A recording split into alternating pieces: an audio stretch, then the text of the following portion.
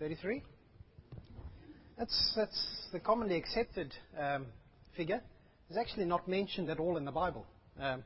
We sort of infer he was 33 because we know he started his ministry at 30, and the Bible's got 3 times when he goes to Jerusalem. I don't know what we can take of it, but in John 8 they say you're not yet 50, which kind of suggests he's 40-something. Who knows? One of those things we're not told. No. But if you came to me and said, you're not 50 yet, Nick, that's kind of, we'll ask him one day.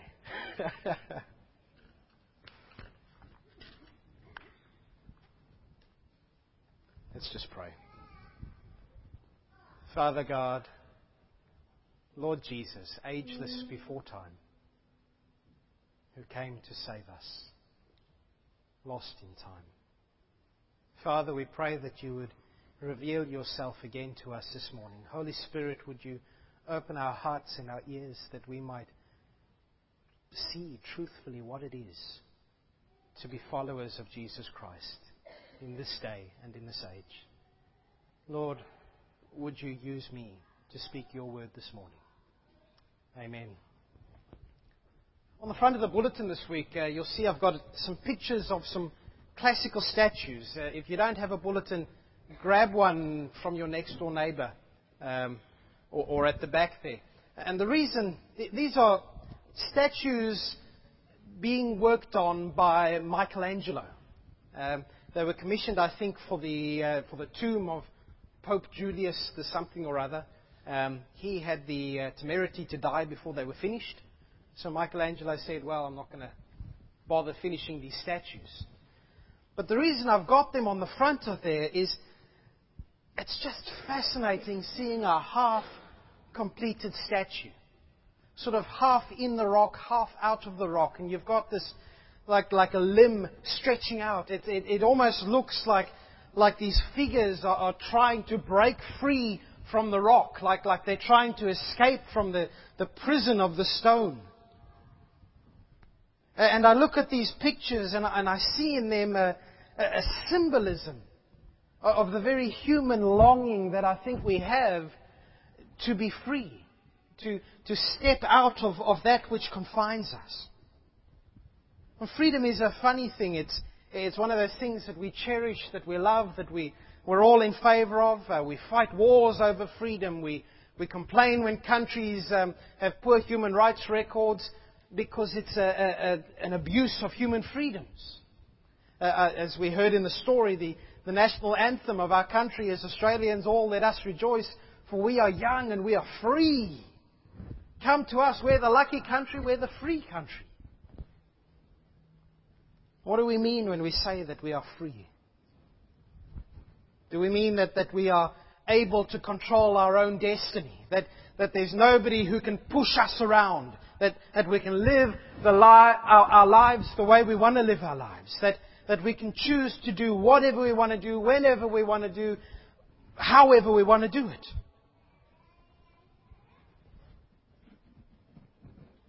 I love living in a free country. Isn't it great that we can actually come together here and worship God freely and nobody's going to stand at the door writing down your license plate of your car?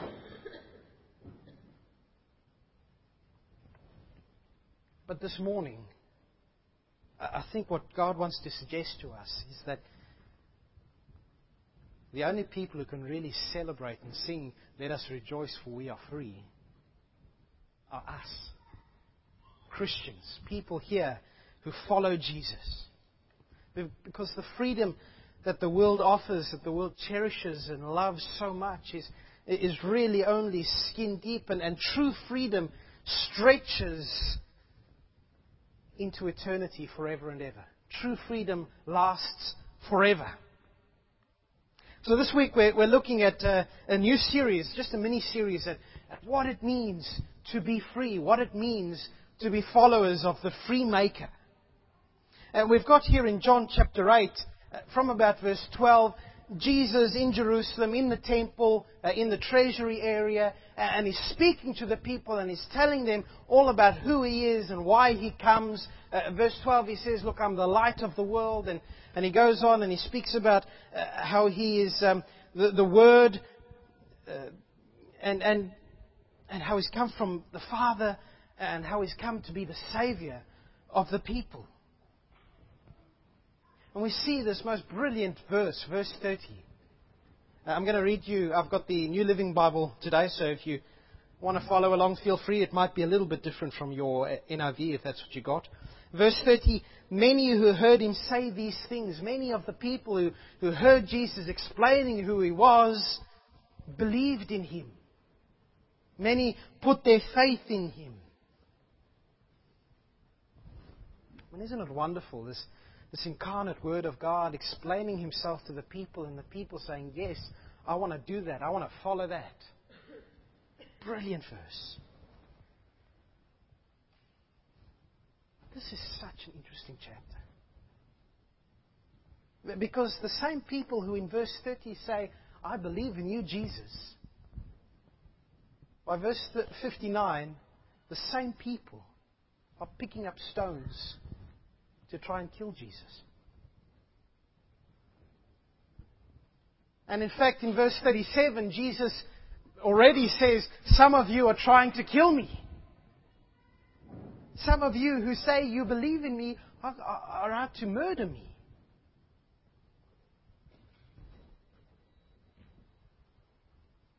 And I think this is an interesting passage because get ready the stakes and the fire, burn the heretic. This passage seems to say that believing in Jesus isn't enough.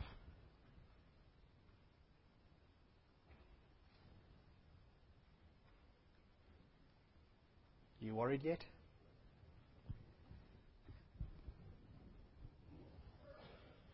It sounds wrong. It sounds wrong to my ears as I say it. I mean, we've got this long tradition. The reformers in the 1700s, whatever, they came up with this thing, sola fide. Faith alone. We are saved by faith alone. Ephesians chapter 2, Paul says we are saved by grace through faith. We've got this idea that in order to be Christians, in order to be saved, all we have to do is to say, I believe in you, Jesus, and it is a done deal, and we can then get on with our lives.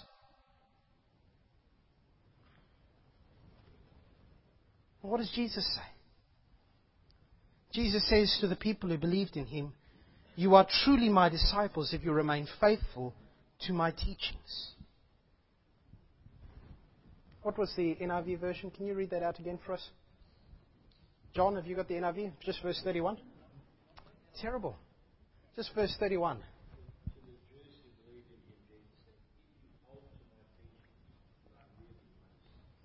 If you hold to my teachings, you are really my disciples.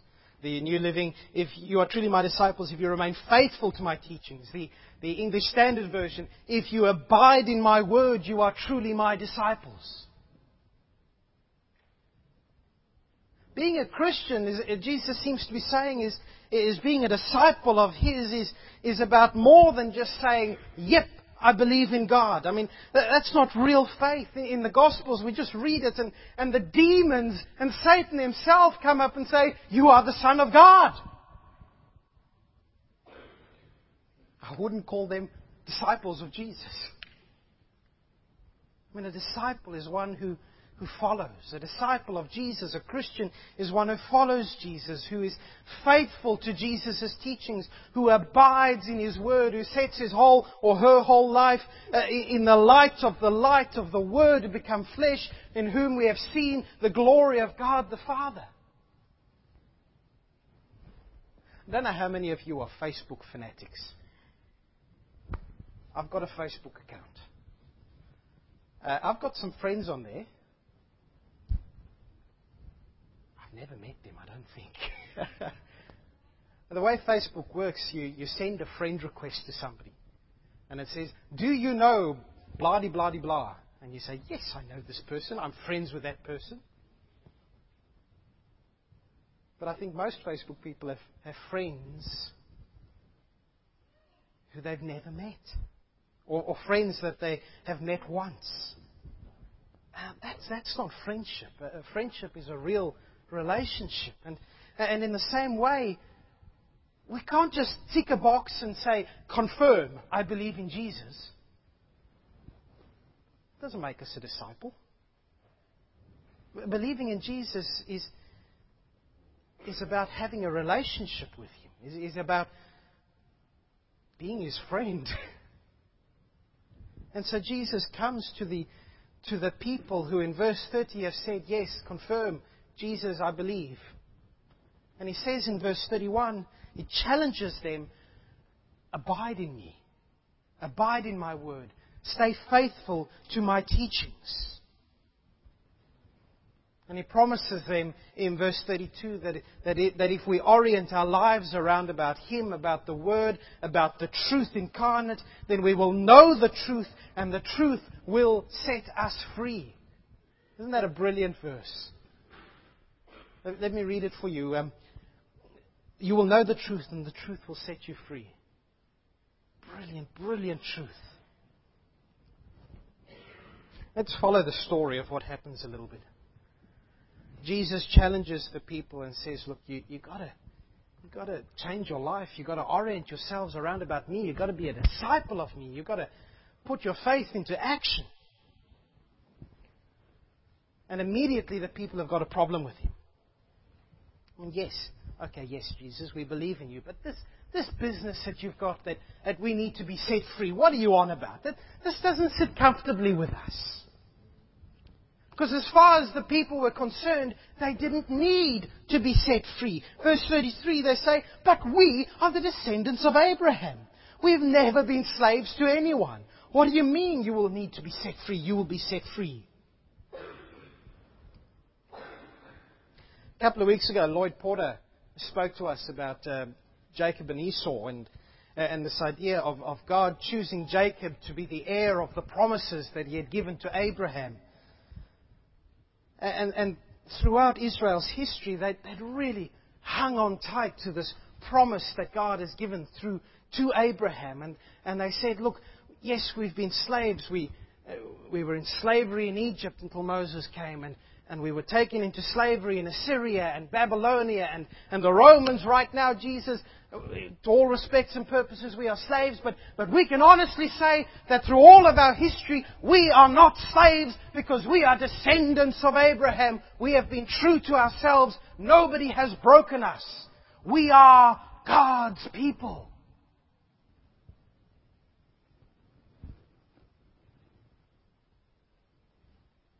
And God promised to bless Abraham, and so He's got to bless us too. We deserve it. I'll show you my genealogy. Listen to Jesus' answer, verse 34. Jesus replied, I tell you the truth. Everyone who sins is a slave of sin.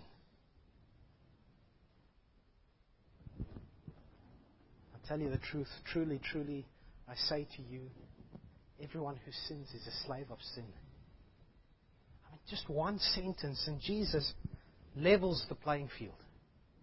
He says, yeah, you think you're fancy because you're descendants of Abraham and you're not a pagan like the people outside, but brother and sister, everyone who sins is a slave to sin. They're in the same boat. Anyone whose life does not match up to the holiness and perfection and righteousness of God Almighty, they're in trouble. They're a slave to sin. Maybe I can compare this slave to sin thing to a seatbelt pretensioner. Now, somebody who knows about cars is probably going to pipe up and say that's not a pretensioner, that's a dongle-wongle, whatever. You know the thing on your seatbelt that when you have a crash, it locks the seatbelt in place and holds you onto your chair? Or can we say that when Adam and Eve rebelled against God, humanity crashed into sin, and sin locked the seatbelt onto us, stuck in that chair?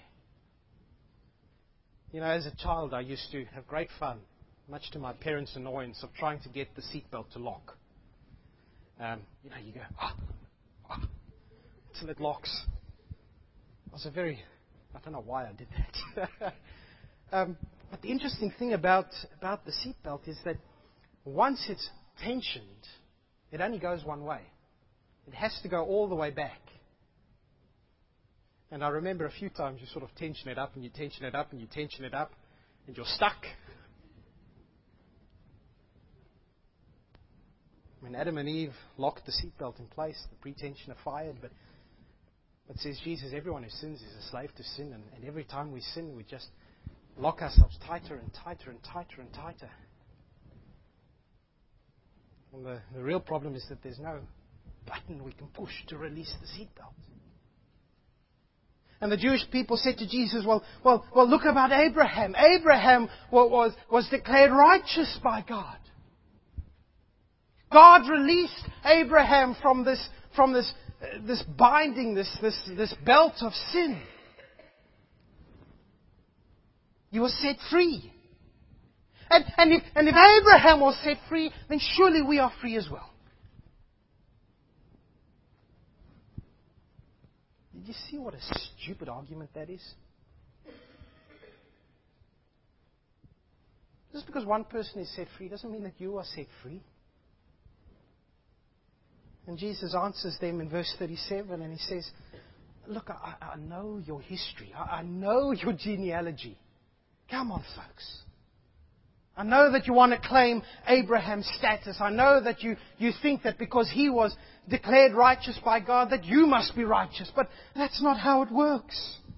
Look at what you're doing. You're out to kill me. You're out to murder me. There's no room in your heart for my message. You claim Abraham, but verse 37, if you were really Abraham's children, wouldn't you be following his example? Wouldn't you be doing the sort of things that Abraham did? Would Abraham, when he came and saw me, a person speaking the truth from God, God Himself speaking the truth, would Abraham want to murder me? Of course not. You're not following Abraham. The apple doesn't fall that far from the tree. You are following your true father.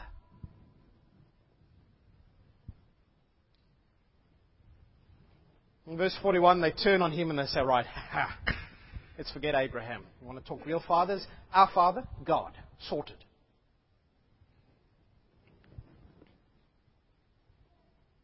And Jesus points out what a self-defeating argument that is. Because if they don't love the one sent from God, if they don't love the Son of God, how can they claim to love God and how can they claim to be God's children if they hate the very person that comes from God?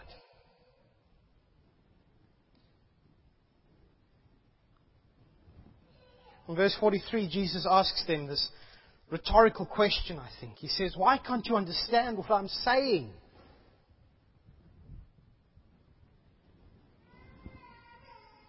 It's because you can't even hear me. These people who at first said, we believe in you, are so wrapped up in their own self-righteousness and their own pride and their own genealogy and thinking that they've got it made and that they don't need to be set free, that the idea that Jesus says the truth will set you free it's like a repellent thing to them. It's like water off a duck's back. They just can't take it in. And I think the tone changes at about verse 44 and Jesus just lays out some plain speaking to them.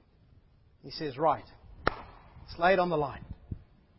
Your dad's the devil, a murderer, the father of lies. He's a liar. You're a liar. You're trying to murder me. I come in truth. You don't believe me. If you think me a sinner, prove it.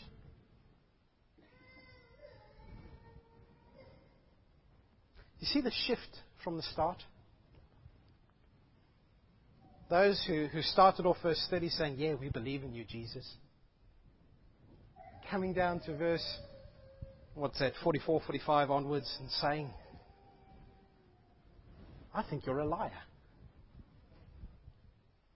We think you're a sinner.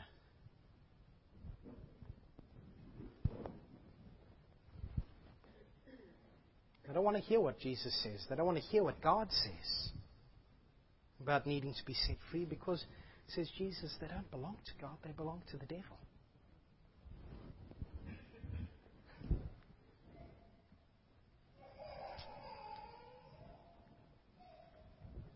I suspect it would be a common experience if you said to somebody, you belong to the devil, that they would react with joy and lightness and happiness of spirit, even if it is the truth. And they turn on Jesus, and verse 48, and they say, "You Samaritan." And Samaritans to them were the dregs of society. They were, if I may use a phrase from American history, it would be like an American white person calling a black person a nigger. "You Samaritan."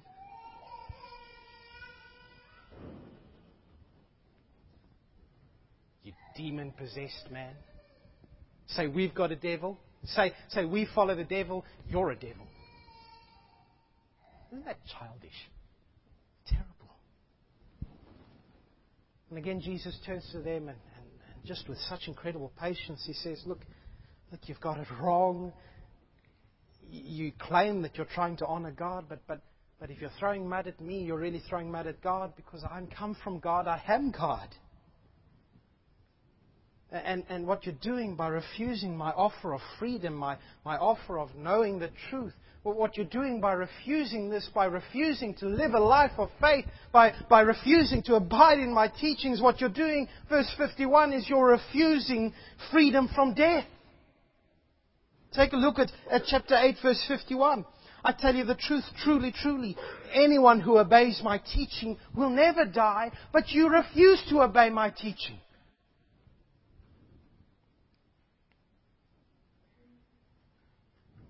And again, they throw it back in His face. "Who do you think you are?" And as Reg read, if I want to glorify myself, it doesn't count, but it is my Father who will glorify me. You say, "He is our God," but you don't even know Him. I know Him. If I said otherwise, I would be as great a liar as you are. But I do know God, and I do obey Him. Your father Abraham rejoiced as he looked forward to my coming. He saw it. He was glad.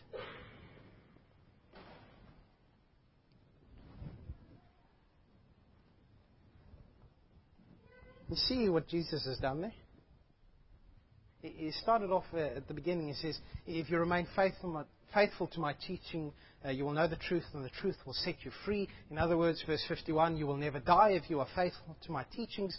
Verse 56, just like your father, Abraham, is alive right now. I think what Jesus is pointing out is that even Abraham's righteousness, his being set free from sin, was because of his faith. In fact, the writer to the Hebrews says exactly that. Abraham was set free because he looked forward to the day of Jesus. And that same, just think of the story of Abraham. He obeyed God, and it was credited to him as righteousness. And that same life of faithfulness, of obedience to the teaching of Jesus Christ, that's what Jesus is calling for from all those who would say, "We believe in you." That offer of freedom and life and knowing the truth is there for all who would believe in Jesus. Not just in an intellectual sense, "I believe in you," but in a daily sense of, "I believe in you, and that has altered my whole life." Because you see, being a follower of Jesus, being a Christian, is about a life of faithfulness. Jesus demands that we remain faithful to Him. You can't just pay lip service to Him. I mean, true faith is about going from slavery to sin and death to slavery to God Himself. I mean, there's a letter that John receives from Jesus in Revelation to the church at Laodicea, and Jesus says to the church there, I wish you were either hot or cold, but you're lukewarm, and you better watch out because I'm going to spit you out of my mouth.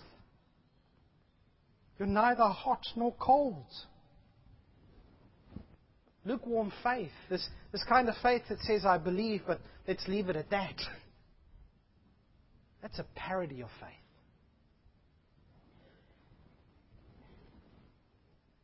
Well, what about today? What about people maybe outside the church, maybe connected to the church in some or other way? I suspect that a lot of people today would be very happy to accept Jesus as a good man. Maybe quite a few people would actually be willing to say, yeah, I believe. Might even, yeah, I believe in Jesus.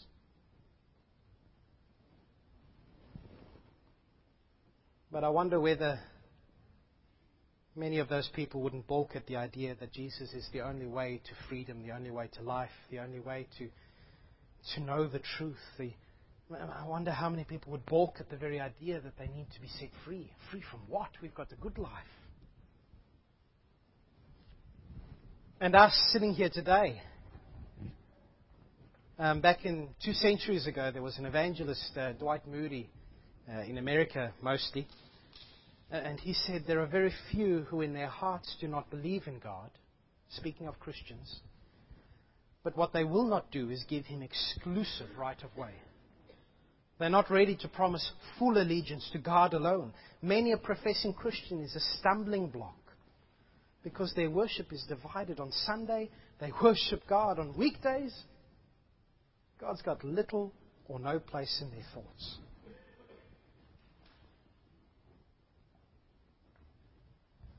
Intellectual belief is not enough. But when we put our faith in Jesus and real faith, like Jesus is describing, it's all of us. For all of our time. For all of our lives. For all of the things that we do. For all of our relationships. For just everything that makes us us. Jesus says, if you are my children, you will obey my teachings, not just when you feel like it, not just when it feels comfortable, not just when you agree with what I'm saying. Just follow me.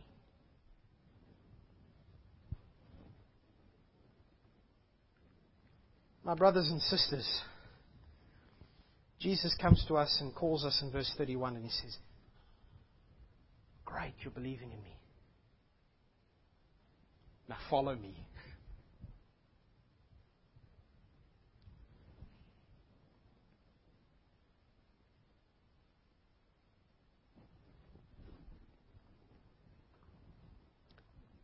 What about that verse 34? Everyone who sins is a slave to sin. Jesus says, follow me. Stay true to my teachings. Stay faithful to my teachings. By the way, if you sin, you're a slave to sin.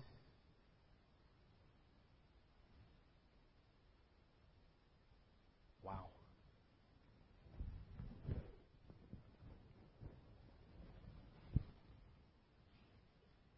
What hope is there for any of us?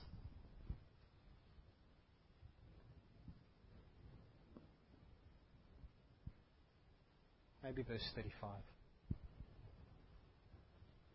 A slave, says Jesus, doesn't have a permanent place in the house. He can be sold at any time. But the son, he's got a permanent place in the house. You know what? If the son decides that he's going to set a slave free, that person is free. In verse 36, you're right. It's a brilliant verse. If the Son sets you free, you are free indeed. We've got to read those 2 verses. Everyone who sins is a slave to sin. Remember that one. Important, great verse. And then straight away say, if the Son sets you free, you are free indeed. I mean, the picture in the bulletin of these statues, they can't escape there by themselves. They're stuck in that rock. They need a master's craftsman hand to take them out of the rock. And in the same way, we need the master's hand to lift us out of the rock of our sin. And so that means, of course, that if we are true Christians, we will no longer sin. Ever. We'll be perfect, won't we? Just don't come and look at my house. And I won't look at your life.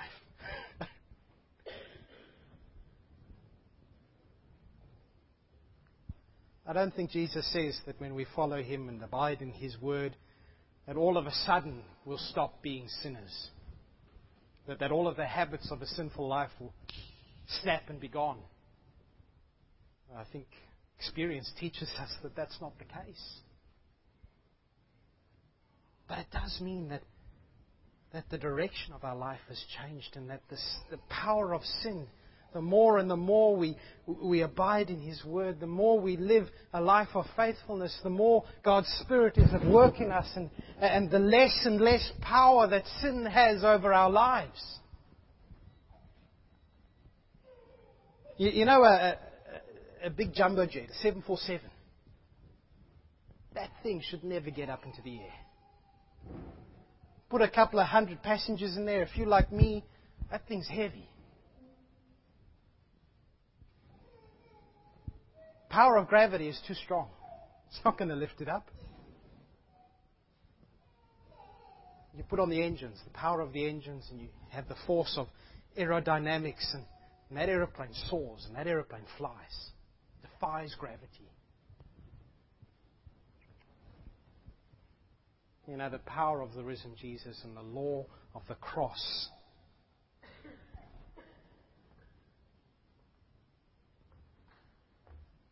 Much greater than the gravity of sin. Much greater. Does that mean that this side of Jesus' return we're immune from the gravity of sin? Of course not.